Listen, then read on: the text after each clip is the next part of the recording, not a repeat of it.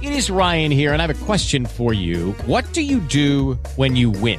Like, are you a fist pumper, a woo-hooer, a hand clapper, a high fiver? I kind of like the high five, but if you want to hone in on those winning moves, check out Chumba Casino. At ChumbaCasino.com, choose from hundreds of social casino-style games for your chance to redeem serious cash prizes. There are new game releases weekly, plus free daily bonuses, so don't wait. Start having the most fun ever at ChumbaCasino.com. No purchase necessary. VGW Group. Void where prohibited by law. See terms and conditions. 18+. Lucky Land Casino, asking people, what's the weirdest place you've gotten lucky? Lucky? In line at the deli, I guess? Aha, in my dentist's office. More than once, actually. Do I have to say? Yes, you do. In the car before my kids' PTA meeting. Really? Yes. Excuse me, what's the weirdest place you've gotten lucky? I never win and tell. Well, there you have it. You can get lucky anywhere, playing at LuckyLandSlots.com. Play for free right now. Are you feeling lucky? No purchase necessary. Void where prohibited by law. 18+. Terms and conditions apply. See website for details. 3, 2, 1. When I'm working out, I love to listen to your podcast. Whenever you say something, other people react to it. Taking my breath away, Aaron. Vern Lundquist joins me. Hall of Famer Jim Calhoun, NASCAR icon Dale Earnhardt Jr. Kirk Herbstreit is on the phone. Here we go. Oh, he's so handsome. What's his name? Welcome in, everybody. Episode 245 of the podcast of the Sweeping America, the Aaron Torres Sports Podcast. I'll tell you what, people, it is Thursday, April 16th. First of all, great show today. I usually obviously put out a show every Thursday morning. I decided to wait until after Jalen Green, the number 3 high school player in America, made his choice because I really did feel like it was worth waiting for. There had been talk all week that he was going to pursue professional options, and whoa, buddy, am I glad that I waited because Jalen Green essentially, again, is going to go professional. What is so unique is that the G League has essentially set up a unique program completely for him. So I will talk about that. I will talk about how it pertains to other elite high school players. Obviously, the buzz this week was Terrence Clark, a Kentucky recruit, was considering this program. Isaiah Todd, a former Michigan commit, has decided to be part of this program, and it is fascinating, it's groundbreaking. I'm going to talk about the pluses and minuses of this program from both perspectives. Will it impact college basketball? How much it will impact college basketball? And really how it all came together. And I hope you guys stick around. I should mention, by the way, on top of that, I got another great guest for you. I'll tell you what, the Quarantine Guest Tour of 2020 is rolling on because the SEC Player of the Year, Immanuel Quickley, joins the show. And you talk about a kid that has been through a lot in 2 years since he himself left high school basketball. Immanuel Quickley is a kid who committed to Kentucky to play point guard, goes from that to playing off the ball. He barely plays as a freshman, and so it is a fascinating conversation with Immanuel Quickley. He joins the Aaron Torres Sports Podcast. I should tell you, this Quarantine Guest Tour is rolling on next week. I already have not one, but 2 guests already recorded for next week who are dynamite. I won't give them away, but one is a major college basketball coach in the SEC. It is not John Calipari, but somebody that I have never had on, somebody that I think you guys will enjoy. The other one is a former Kentucky Wildcat, now in the NBA, a superstar, and I think you guys will love it. So, great episode coming today, and then, of course, a great interview with Immanuel Quickley. More great episodes coming next week. Before we get started, I should remind everybody very quickly, please make sure you're subscribed to the Aaron Torres Sports Podcast. You can do it on iTunes. You can do it on the Podcast Addict app. If you have an Android, the Podcast Addict app is the way to go. Also, you can download on Spotify, TuneIn Radio, Pod Paradise, Podbean, wherever you listen to podcasts. Make sure you're subscribed to the Aaron Torres Sports Podcast. Also, make sure to rate and review the show. Give us a quick 5 stars. Let us know what you like, what you don't like, what I'm doing well. How about you do a little something like my boy Chardon did? Because Chardon, of course, is a longtime listener to the show. And he said, best podcast, best sports podcast going. Aaron is always entertaining whether I agree with him or not. So Chardon, thank you to you, my man. Thank you to Mike_2018. Mike, who left a review. It's been a great couple weeks for reviews, so thank you guys for doing that. Finally, make sure you're following on Instagram, previews of the show, pictures, videos, all that stuff. And, of course, Aaron Torres podcast questions at gmail.com. Aaron Torres podcast questions at gmail.com. All right, people, no more time to waste because it was today. So today is Thursday, April 16th, and it was a monumental day. I don't know if a landmark, I don't know if it's a paradigm-changing day in the history of college basketball and in the history of the NBA, the G League, etc. But it is a very important day.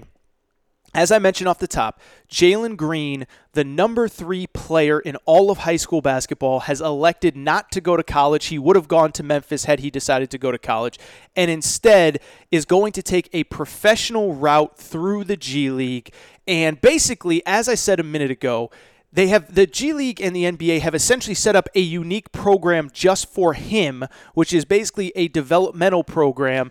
And the reason this has become such a big story is because the G League is pursuing many of the top high school players in America, and it became a story, really big story earlier this week because Terrence Clark, a 5-star kid, committed to Kentucky, briefly considered joining this path. He elected not to, but there has been rumblings all week about what this G League thing would look like, and we finally got some answers on Thursday morning. I should mention before I get into this really quick, I am recording immediately after this announcement, so I may be a little bit scatterbrained. I may be a little bit all over the place. Bear with me. Try to deal with me. I'm kind of going off the top of my head here, but this is such a big story. It is so important that I wanted to get this podcast out as soon as possible.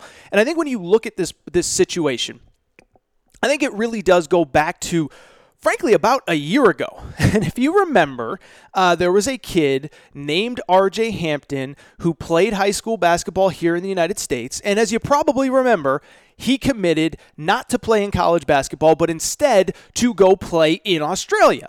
And for people who are longtime listeners of the show, that's actually where the term shout out to Torrent Craig came from, because last year at around this time when R.J. Hampton elected to go overseas, I said, look, I don't think this is a bad decision. If he wants to be a professional and make money, I have no problem with that at all. But what I would also say very briefly is that R.J. Hampton said at the time that he believed that the reason he was going to Australia was because it was the best path to the NBA for him. And I said, I don't know if I really believe that. And there was a number of reasons why. But what I said at the time is that if it really is about best preparing yourself for the NBA, the G League is actually the best place to go, because the G League is actually the best basketball outside of the NBA, the best players outside of the NBA. Frankly, a lot of NBA players play in the G League. They bounce back and forth. So I said if it was really about that, it would be in R.J. Hampton's best interest to just go to play in the G League. Of course, Australia got mad. Oh, my God. The whole continent of Australia got mad at your boy AT because I said that their league, which wasn't very good, by the way, I said it wasn't very good. People got mad. They shouted, they said all the people that have come through that program, Andrew Bogut played in this. Yeah, well, Andrew Bogut couldn't even get off the bench for the Warriors this last year. Well, this guy played in Henry Ellenson, and it's like that dude barely played at Marquette when he was there. And so on and on. And so I got into the whole thing with the nice Australian folks, and they're normally so nice. They did not like Aaron Torres, though. And so it really does start there, because I think it became apparent at the time that players really were looking for options outside of college basketball. And the one thing in all that crazy 2 weeks where the whole country of Australia hated me that I will take credit for and I will defend myself on is that I said R.J. Hampton will not be the only player interested in taking some sort of professional route to the NBA. And it's ironic because I'd have to go back and listen, but I'm pretty sure that I believe that I said Jalen Green would be another one of those players, because Jalen Green is a player like R.J. Hampton that is a quote-unquote big brand. He plays a very aesthetically pleasing style of basketball in the sense that he's a high flyer and he's a big dunker and he's got a lot of followers on Instagram. He's got a lot of followers on YouTube. And so he is a guy that is a brand. And I always said, I don't think this guy's ever going to play college basketball. And so, of course, at the time last year, I thought that the option would be not to play in college, but instead to play in Australia.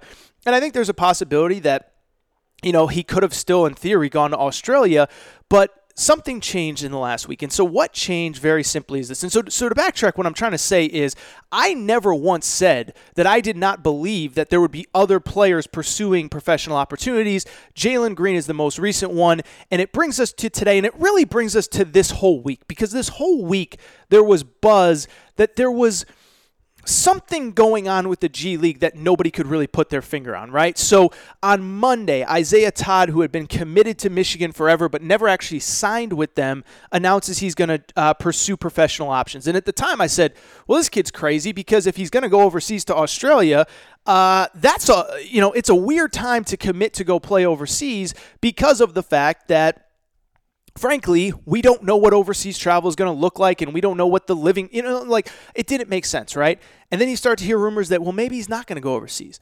Maybe he's going to stay stateside. And then, of course, as I said a minute ago, on Tuesday night, this rumor breaks that Terrence Clark, a player committed to Kentucky, is also being pursued by the G League, and that he is very much considering it. There's talk that Jalen Suggs, a Gonzaga commitment, is looking at going to play professional basketball somewhere, and that other players are being pursued. I'll get into who the other guys are in a minute.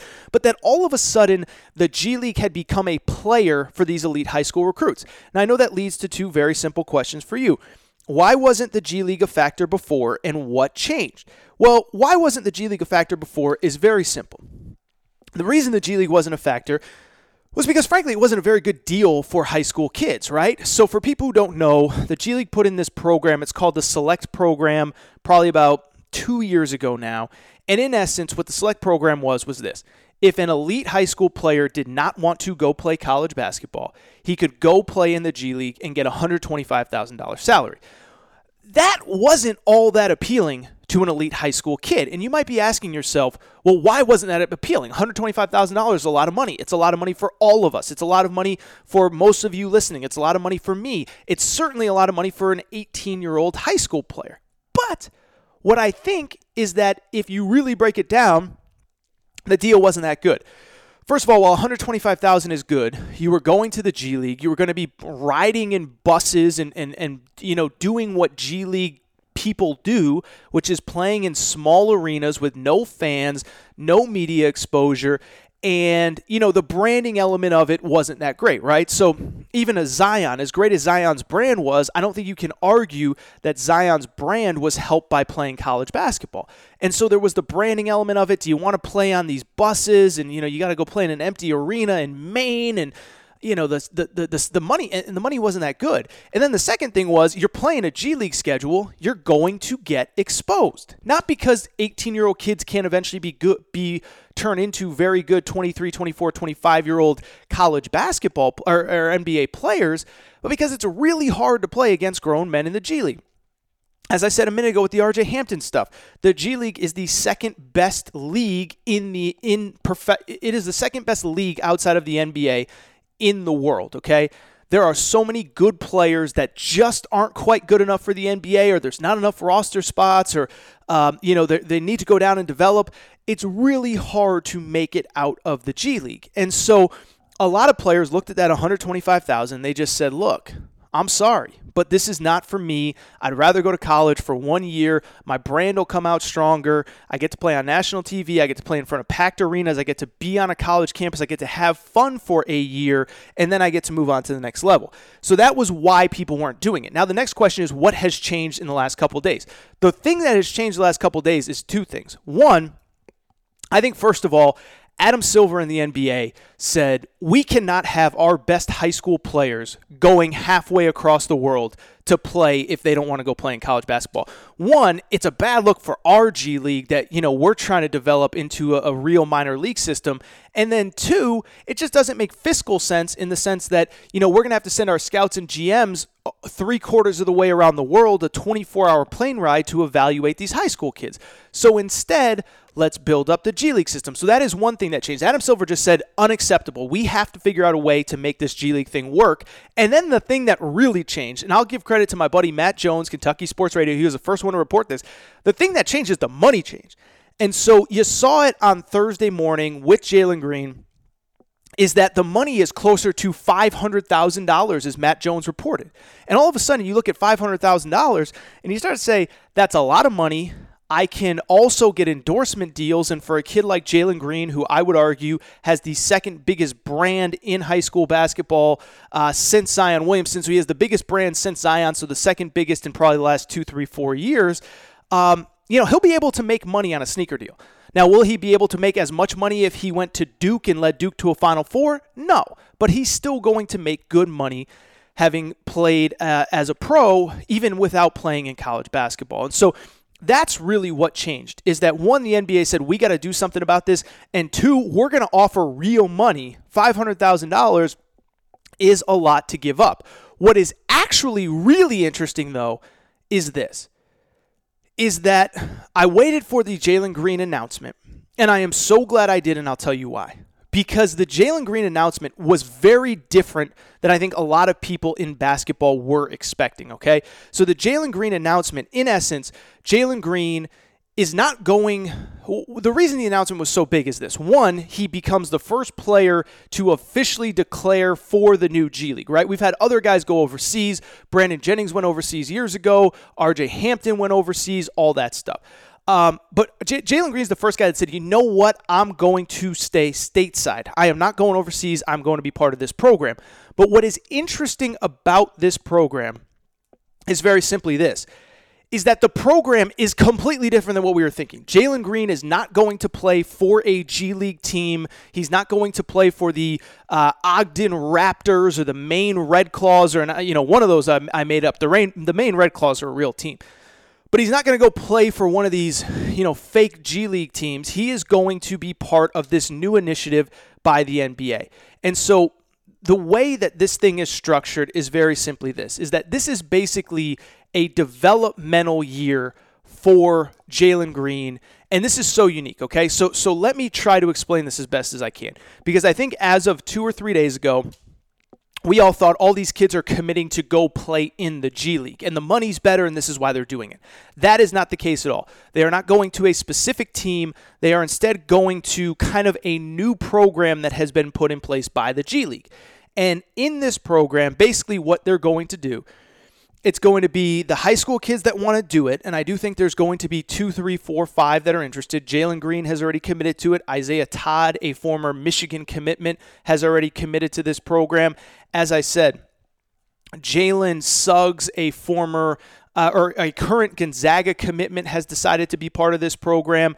Makur Maker, I believe, will be part of this program. He is Thon Maker's cousin, who is also weirdly eligible for the NBA draft, so I don't really understand how that would work. I've also heard, I'll just be honest, I'll tell you the 2 names I've heard in 2021 that are considering reclassifying, that are also considering being part of this program, or that are being pursued at least. One is Jonathan Kuminga, the top high school player in the class of 2021, who most believe will play college basketball next year. I don't know if he's interested. I've been told that he has been contacted about this. There's also another kid named Michael Foster in the class of 2021 that has supposedly been allegedly contacted. This is what I've been told. I'm not positive. But this program, as I've said now 2 or 3 times, it is not part of the normal G League structure. They're not going to one team, living in that small town, riding buses, and playing in front of 500 fans. Instead, it's more of a developmental program similar to the academies that the NBA has set up across the world, in the sense that everyone will go to one place. They will live, and they will train. They will train with apparently, quote-unquote, elite coaches, NBA caliber coaching. They will go through drills. They will practice every day, and they will play some games. They'll play, against other G League teams, but it's really more of a developmental academy than it is a team or whatever. So again, he's not going to, this is if you take anything away, this is the important part. He is not going to a G League team. He is going to a developmental program. And to the credit of the NBA, I think they've really thought this out. It sounds like it's a developmental program in which they'll develop on the court, they'll develop off the court. For the high school kids, if they want to take online classes, their tuition will be paid for. I had a friend text me, it's kind of ironic. There was the kid Isaiah Todd who was committed to Michigan. In theory, he could still enroll at Michigan, pay for it himself, and instead, instead he wouldn't have to actually play basketball for the University of Michigan. So it is basically almost like an immersion program, right? You get a new job, they give you an immersion program. You take 6 weeks, you go somewhere, you train, you do whatever, blah, blah, blah. That's essentially what this is going to be, for high school basketball players going forward if they want it. I guess there's going to be other veteran players in the coming days, weeks, and months. And, it's just going to be this program where, again, they train, they practice, they get ready, they prepare themselves kind of mentally and physically for the NBA. They do play some games against G League teams. And then, of course, in a year, Jalen Green will be eligible for the NBA draft. And so I think this program does make sense for a few reasons for an elite high school player. One, you're getting paid really, really, really good money, right? You don't have to go to college. You don't have to deal with the NCAA and the nonsense of, you can only practice this many hours and you have to go to class. And a lot of kids don't want to go to school. Listen, if you could make $500,000 at 18 years old and you never had to open a book again, there's a lot of people that would take that option. And again, most of it is the money, though. You can actually make $500,000. You can actually be an endorsement or an endorser of different products. You can make money away from basketball, which is something that I do think the NCAA is really going to have to consider here in these next couple of years if they want any chance of keeping these elite high school players. And that's another conversation for another day. The NCAA is working on it. We'll see if anything happens. But that is what makes the program so appealing. What I'm not sold on, however, is that this is the complete death of college basketball, because I do think there are some downsides to this program. And again, I'm really kind of coming at this from, right off the top of my head, and I'm trying to wrap my head around it in real time. So there may be stuff that I think about today, tomorrow, Saturday, and I'll talk about it more on Monday's show. But I do think there are some negatives to this program as well. I think the first one is, it doesn't really sound like they're playing all that many games.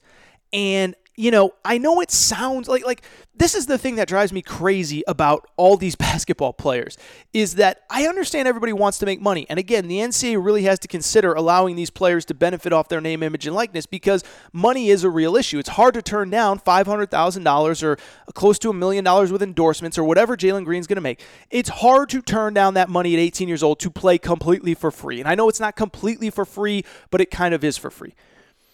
But I still just don't understand the appeal of, you're a basketball player, right? You practice hard so it shows off in games. And I don't understand what the appeal of being in a program where you got to practice basically nonstop every day. I don't get it. What is the appeal of that? I understand you're making money. I understand you're going to be making good money. I understand you're working with NBA, coaches and trainers, and you can still go to school on the side. I get all that. I don't understand what the appeal of not playing games are. Jalen Green's a great basketball player, right? Well, what's going to happen, when he turns on a Duke game in January or a Kentucky game in January, and they're playing in front of 18,000 people, 20,000 people, North Carolina, Duke, Kentucky, Tennessee, whatever it is. You mean to tell me there's not going to be a moment where he's like, man, I'm kind of sick of practicing. Say what you want about RJ Hampton going to Australia, but at least that guy got to play games. They only played once a week, but at least he got to play games. This guy's going to play from the sounds of things, a handful of games over the course of the season. And I just don't know how appealing that is to some people. Now, I think to a lot of families, it's actually secretly kind of appealing because, hey, I don't have to play. I just get to practice behind the scenes. I play 1 or 2 games, whatever. But I think that's one of the negatives is you're not playing that many games. The fun part of basketball is playing games. All the hard work that I do to prep for this show is so that when I go on air, I crush it, which I always do, by the way, no big deal. But that's the fun part. The fun part isn't preparing for this show. The fun part is hitting record and going. So that's part of it. Is I don't understand the appeal of not playing. I didn't understand James Wiseman leaving. I understand the NCAA screwed you. It sucks. I hate what they did to James Wiseman. But to go sit and not do anything, not play games for, 6, 7, 8 months, that sucks. What's the point? There's only so much. There's only so many jump hooks you can take before you get tired of it. I don't understand what the appeal is. The other thing which I do think could be a downside if kids are not careful. You're now getting exposed in front of NBA personnel for a whole year for who you really are. And here is what I mean by that. Under a normal circumstance, if a kid goes to college, let's say he balls out. Let's just say for the sake of argument that he balls out, right? And he's really good, but he's a pain in the ass behind the scenes. And there's a lot of kids that are a pain in the ass. There's a lot of kids whose parents are a pain in the ass. When the NBA draft process starts, the college coach is always going to say good things about you for two reasons. One, it benefits him. It benefits the college coach if his guy gets drafted really high. But two, he's not going to crush a kid. So let's just say we'll use a hypothetical recruit. I'm not going to throw anybody under the bus. Let's say there's a recruit named Aaron Torres, and he is incredibly talented, probably very handsome too, by the way, neither here nor there. He's incredibly talented, but damn, he is a pain in the ass. And he has so many wants and so many needs, and he only wants purple Skittles in the tray. And if that guy balls out for John Calipari at Kentucky, or for Dan Hurley at UConn, or for Rick Barnes at Tennessee, or for Chris Mack at Louisville, Chris Mack and Louisville are going to be like, yeah, no, he's a great kid. Loved having him. Wish we could have had him for longer. When in reality, Chris Mack's like, the guy was a pain in the ass. I didn't want to deal with him. His purple Skittles thing was absurd. Get rid of that guy. I'll bring in another guy who's less headache. And so I think when you get these kids in a confined environment where they're not playing, where there is a lot of practice, and where they're being 18-year-old kids, where they're being, who they are, I think it's going to expose some of them as less draftable than they would if they just went to college. And so I'm just going to give you an example because the kid is a professional now, so I'm just going to say it as it is. I interviewed the kid Isaiah Todd a few times. I'm not saying he's a terrible human being. I am not saying that at all. What I am saying, he was actually very nice to me. He was very respectful, so no disrespect to the kid. But I've heard behind the scenes, he's kind of a pain in the butt. He's kind of hard to deal with. He's kind of moody. Some days he shows up and he doesn't really want to practice. Some days he shows up and he doesn't really want to play. Some days he does and he's awesome. But some days he's kind of like, whatever, I could take this or leave this. And I only bring this up because what happens when he's behind the scenes with NBA people for a full year, and out of the 7 days of the week, out of the 30 days in a calendar month, 28 of them, he's got to practice and he's got to lift and he can't play. That's going to wear on a kid after a while, I think. And I think that's a kid that could get exposed. I think if he goes to Michigan, averages 16 a game, they asked Juwan Howard about, Juwan, he's amazing. I loved having him. He's the greatest kid ever. I think you put that kid behind closed doors for a year with NBA people and NBA people talking, and they're going to say, man, the kid was a lot to deal with. He's talented, but I don't know. I don't know if I want him around my team, especially at 19 years old when I'm going to have to pay him millions of dollars. And so I bring all this up to say that it's certainly not a good day for college basketball. And there are other days to talk about what needs to change. And I do think that very simply, the NCAA has to change. It has to evolve. It has to allow players to monetize their name, image, and likeness. I will defend the NCAA on this. If the NBA G League is offering $500,000, I'm not sure there's many NCAA programs that can compete with with the G League for that money. So it's certainly not a good day for college basketball. But I think the G League's idea is we are just going to squash college basketball because we're going to pay these kids. We're going to set up a program where they will succeed. And I give the G League credit for all this. But we're going to set up a program where they succeed, all this stuff, blah, blah, blah, blah, this and that. And then we're going to push them off to the NBA, and there's going to be so many success stories. I'll tell you this, a kid like Jalen Green's really talented. I think he would have been a top 3 pick if he had played at Memphis where he said he would have gone to, if he played in this program, if he went to Australia, if he just trained for a year. I think he would have been a top 3 pick regardless. But I think there's a lot of kids that are like a tier below that you get them behind the scenes that it's kind of like, that kid wasn't as good as we thought. He's more of a pain in the ass than we thought. His parents are a pain in the ass. His agent is a pain in the ass. I'm just going to pass on him. I'm going to take the 2-year kid from Michigan. I'm going to take the 2-year kid from UConn, Louisville, Dayton, Indiana, Kentucky.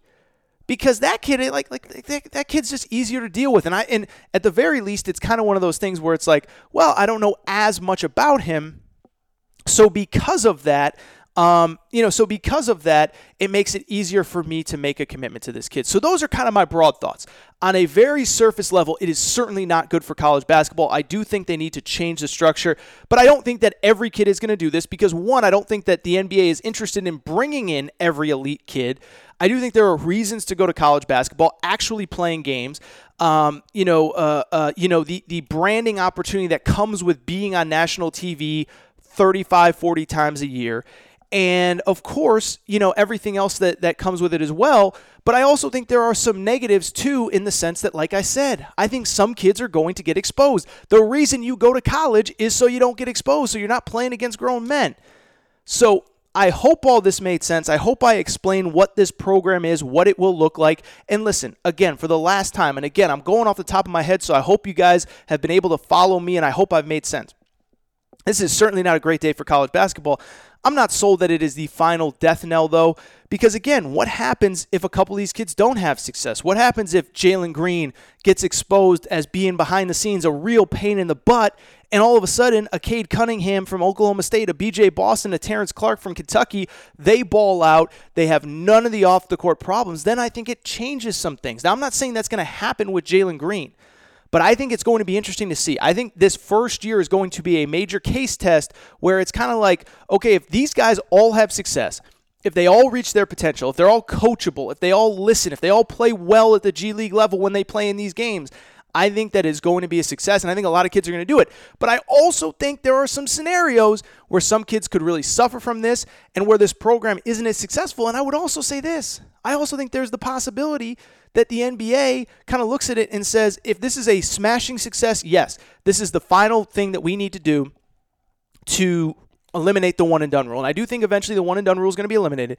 And I think because of it, what's going to end up happening is that a lot of these kids, when they come to the NBA, rather than going to the NBA, they will go to this G League program. But I also think it could work in the opposite way.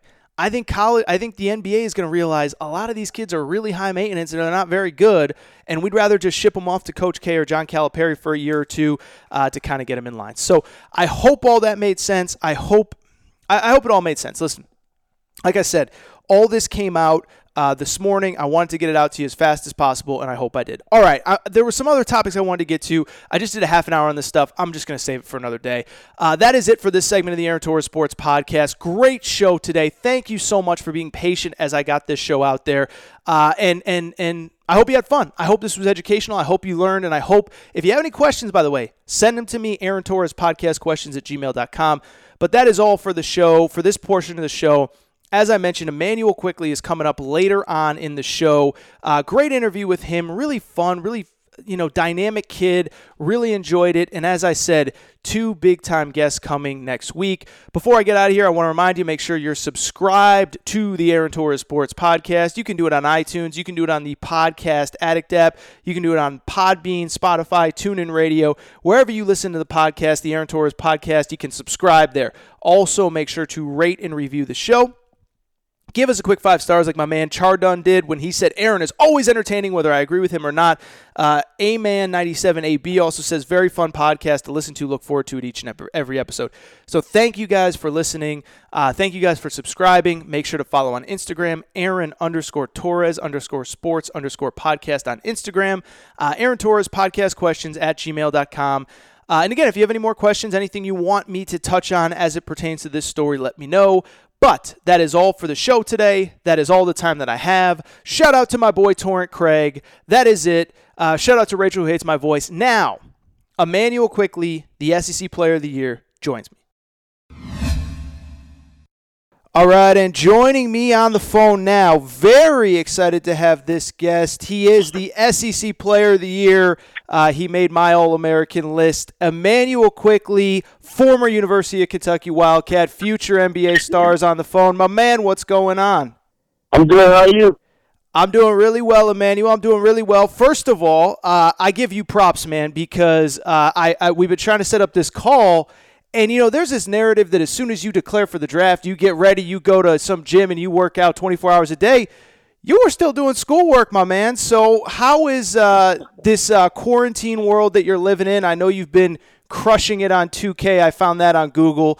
But outside of 2K, what have you been doing? How you been passing the time in kind of these crazy times? Honestly, been a lot of time with my family, reading my Bible, working out just at home. You know, we can't get in gyms and stuff like that, playing pickup. So just been a lot of conditioning at home, push-ups, workouts from home, and stuff like that. So.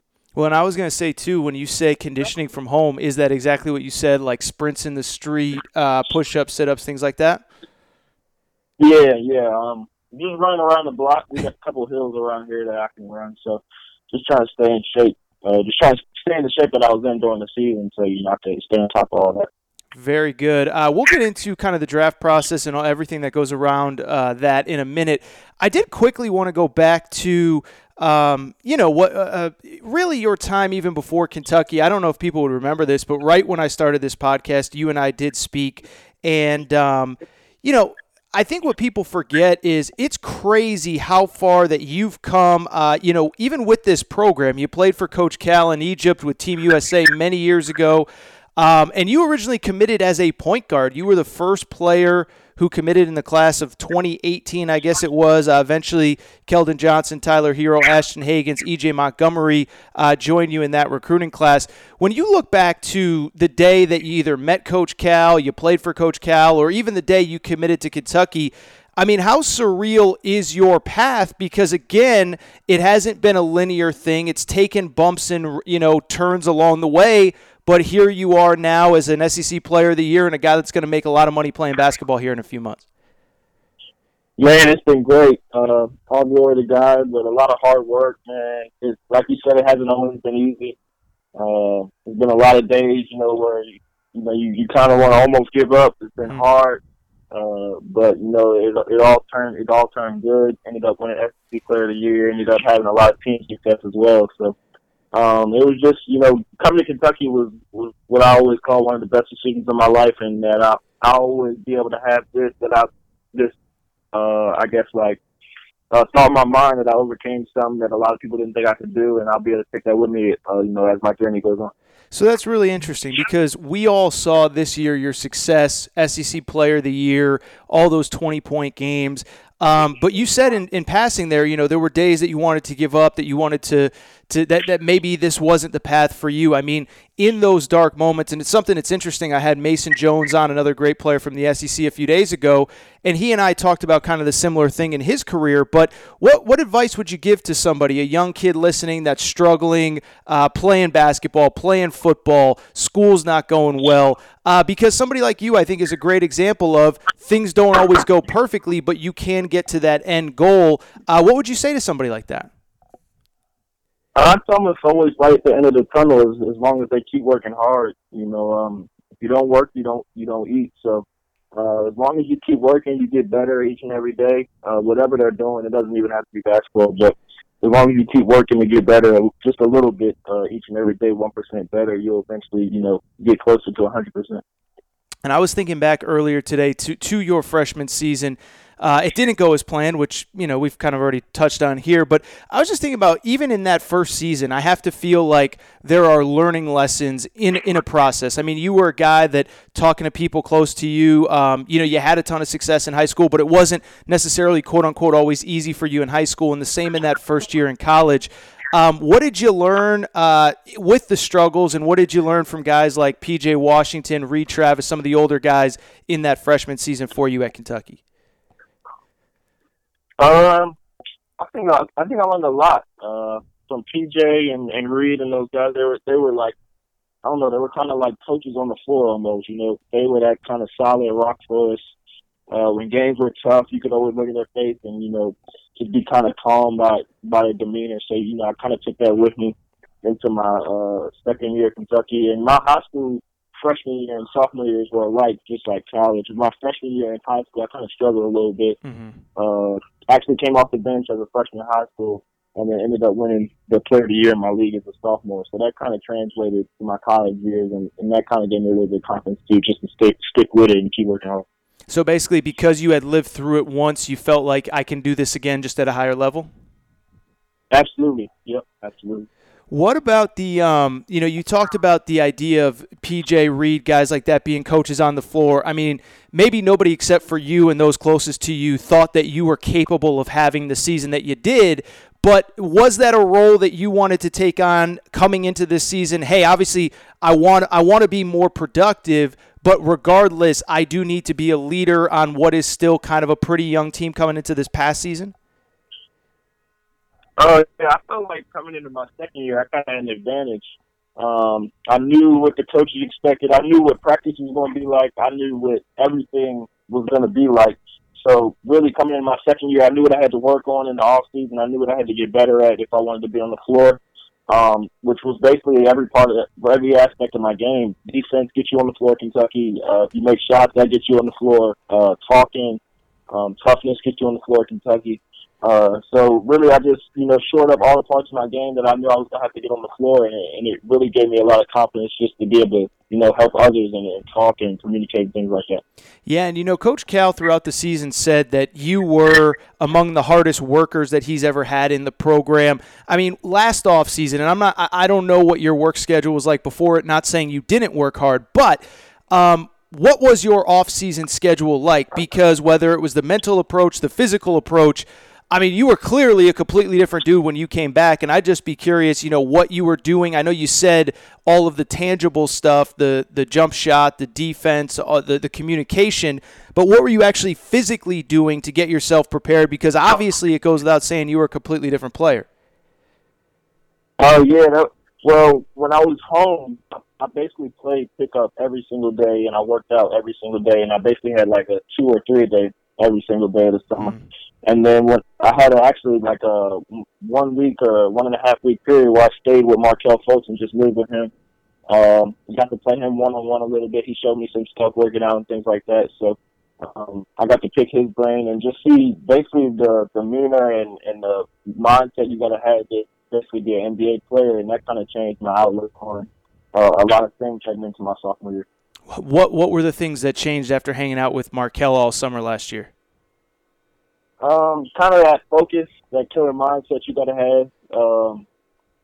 Basketball is all fun, but it's also business. And that's kind of the stuff he gave me, going into that year.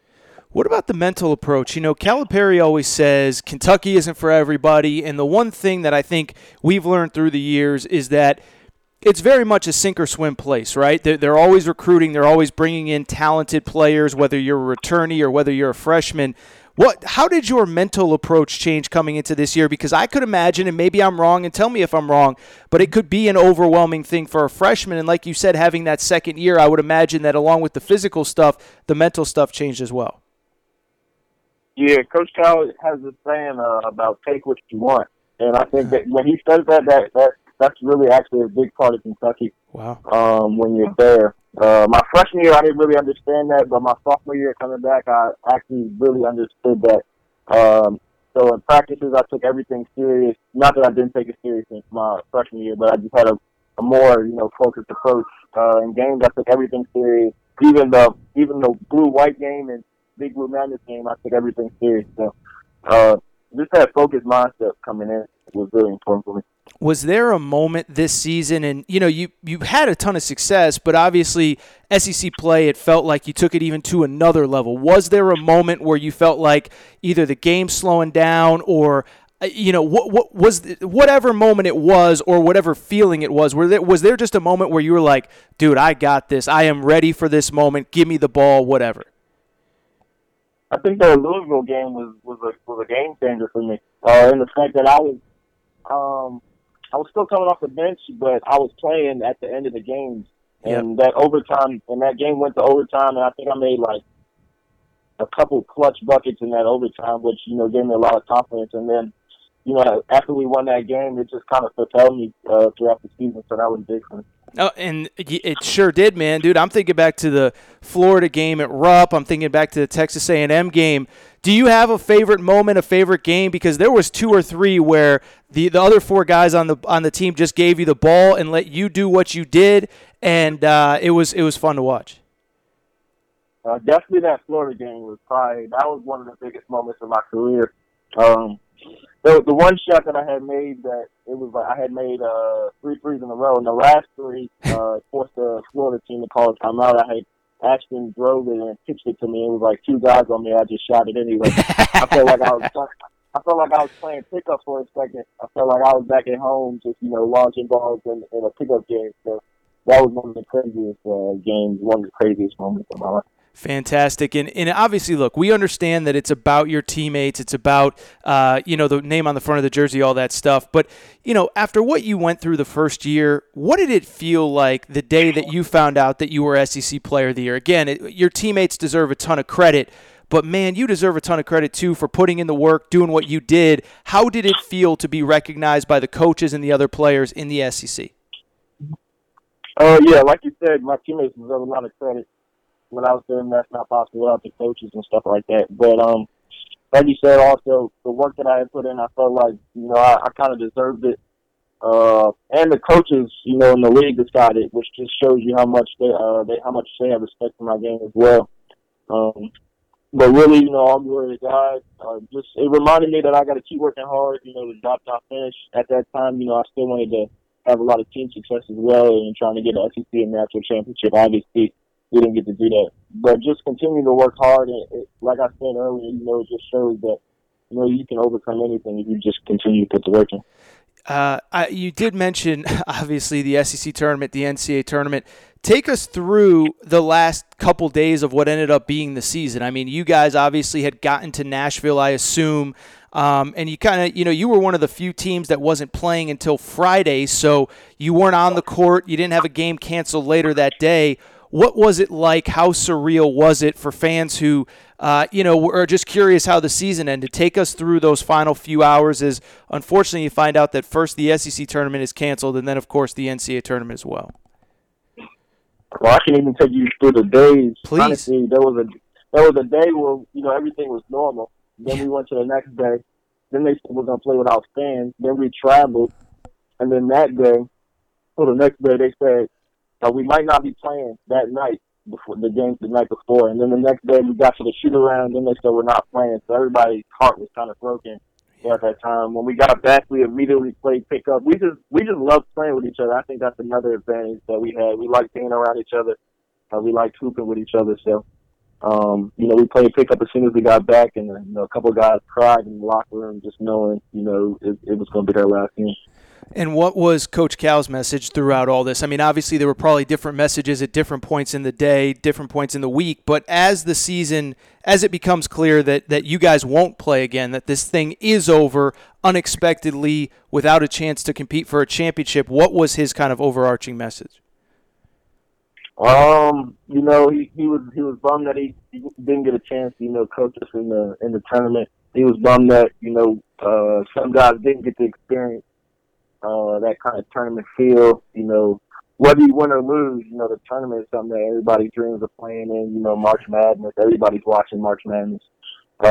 He told everybody, you better go to class, you better finish out the semester.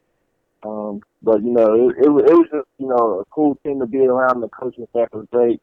I said in my draft video, I enjoyed going to practice every single day. Practice was a ball. It was a pleasure to be around everybody there. And what are your lasting thoughts? Like when you think back on this team this season, first of all, you said you love playing together. I assume you think you guys were good enough to win 6 more games and win a championship. But what do you think about what will you think about when you think about this team in a couple years? Yeah, obviously everybody thinks it's basketball, but I'm just going to remember how funny these guys were. This was honestly one of the funniest teams I've been on. Whether we went out to dinner or, whether it was just practice, a lot of personalities on this team, which was really cool to be around. Everybody was different, which made us all, kind of unique in that sense. But this team was just so fun to be around. We enjoyed each other's company, road games, home games, all that type of stuff. So I'm really going to miss this team off the floor even more than on the floor. Really quick, I know you got to run here, but take us through the decision to declare. I mean, Obviously when the season ends, everybody's heartbroken. But at some point, I'll let you kind of set it up. But I would assume you realize, hey, I'm SEC Player of the Year. I had an incredible season. I did what I came to accomplish at Kentucky. I mean, take us into the draft decision. Was there anything that ultimately pushed you over the top? Did you know all along? Just take us through that. Yeah, talking to my family, which was the main thing. But, everybody was kind of telling me, you didn't play point guard or stuff like that. But, I like you said, I won SEC Player of the Year. I played point guard all my life, so it's not like I don't know how to play point guard all of a sudden. But, winning SEC Player of the Year, I mean, it ain't too much more that I can come back and do unless I win, Player of the Year. But, just feeling like I've done what I've come to do, which was, have a great season. And Coach Cal was behind me with whatever I chose to do. So I felt like my job at Kentucky with BBN was done. And real quick, I know it's early to have kind of had feedback from NBA teams, but I think in a lot of ways you showed, you said I played point guard my whole life. I feel like you showed the NBA a whole different side of you, which is especially in this era in the NBA where everybody can handle the ball, everybody needs to be able to shoot. I would think that being able to show the side where you can play off the ball, where you can catch and shoot, where you can come around a screen, all of those things, I would assume, whatever NBA feedback you've gotten, I would think would be positive to this point, no? Yeah, absolutely. That's the way the game's going. Most of the quote-unquote point guards don't even handle the ball a lot of the time. So, but it was really good for me to be able to play with, Ashton and Tyrese. I think we all benefited from playing with each other in the fact that the game is going that way, playing multiple playmakers, multiple ball handlers on the floor, multiple, scorers on the floor. It was really good for me to be able to play in that situation. Very good. Last question. Obviously, over these next couple months, I don't think anyone really has a great feel for what this process will look like, but when you get a chance to get in front of NBA people, hopefully it's in a gym, but even if it's through a Zoom session, a Skype session, what do you want to impress upon NBA people, and what would you tell an NBA person that's kind of on the fence about should I take this kid, should I not? What is it about Immanuel Quickley that is going to make an NBA team really happy that they took him? Well, I think one thing in particular, I think everybody, that enters the draft can play basketball. I don't think there's a question about that, but it's kind of the stuff, what else do you bring to a team that benefits that team? I think my leadership was really good this year, and a lot of the stuff that I might say right now, you might not see in the stat sheet, but I think my leadership was really good. I feel like I was a coach on the floor. It was always positive in the locker room, things like that. So, just bringing stuff to a team that you might not see in a stat sheet is really important. Well, and I would think too the stuff that we talked about earlier, the adversity, overcoming it, that you weren't always the star. I mean, I feel like that plays a big role in this too. Right, and I've had to do that for a couple teams. USA Basketball, the team that we won the gold medal on, the semifinal and championship, I rarely played. So. The team that we won bronze with Coach Cal, I played a lot on that team, but the team before that, I didn't play as much, and then my freshman year, I didn't play as much as my sophomore year. So overcoming adversity has been a lot through my life, and if it happens in the league, I'll be ready for it, and I'll just continue to keep grinding. Fantastic. Anything else as I let you go here? Anything that you want to push out to Big Blue Nation, to fans, to college basketball fans that enjoyed watching you play? Anything that we haven't hit on? Honestly, not too much. BBN, best fans in the world. Man, I enjoyed playing at Russ. I'm going to definitely miss playing for BBN. They were the best. Immanuel Quickley, SEC Player of the Year. He made my All-American team. Dude, this was so fun. Best of luck.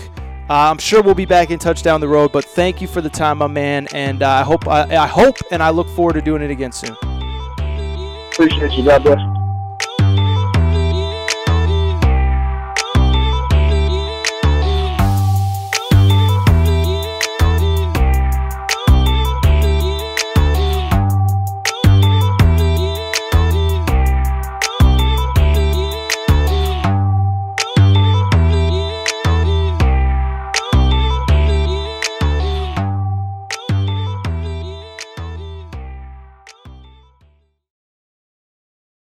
Lucky Land Casino, asking people, what's the weirdest place you've gotten lucky? Lucky? In line at the deli, I guess? Aha, in my dentist's office. More than once, actually. Do I have to say? Yes, you do. In the car before my kids' PTA meeting. Really? Yes. Excuse me, what's the weirdest place you've gotten lucky? I never win and tell. Well, there you have it. You can get lucky anywhere, playing at LuckyLandSlots.com. Play for free right now. Are you feeling lucky? No purchase necessary. Void where prohibited by law. 18+. Terms and conditions apply. See website for details. Hey guys, it is Ryan. I'm not sure if you know this about me, but I'm a bit of a fun fanatic when I can. I like to work, but I like fun too. It's a thing. And now the truth is out there. I can tell you about my favorite place to have fun. Chumba Casino. They have hundreds of social casino style games to choose from with new games released each week. You can play for free anytime, anywhere. And each day brings a new chance to collect daily bonuses. So join me in the fun. Sign up now at ChumbaCasino.com. No purchase necessary. VGW Group. Void where prohibited by law. See terms and conditions. 18+.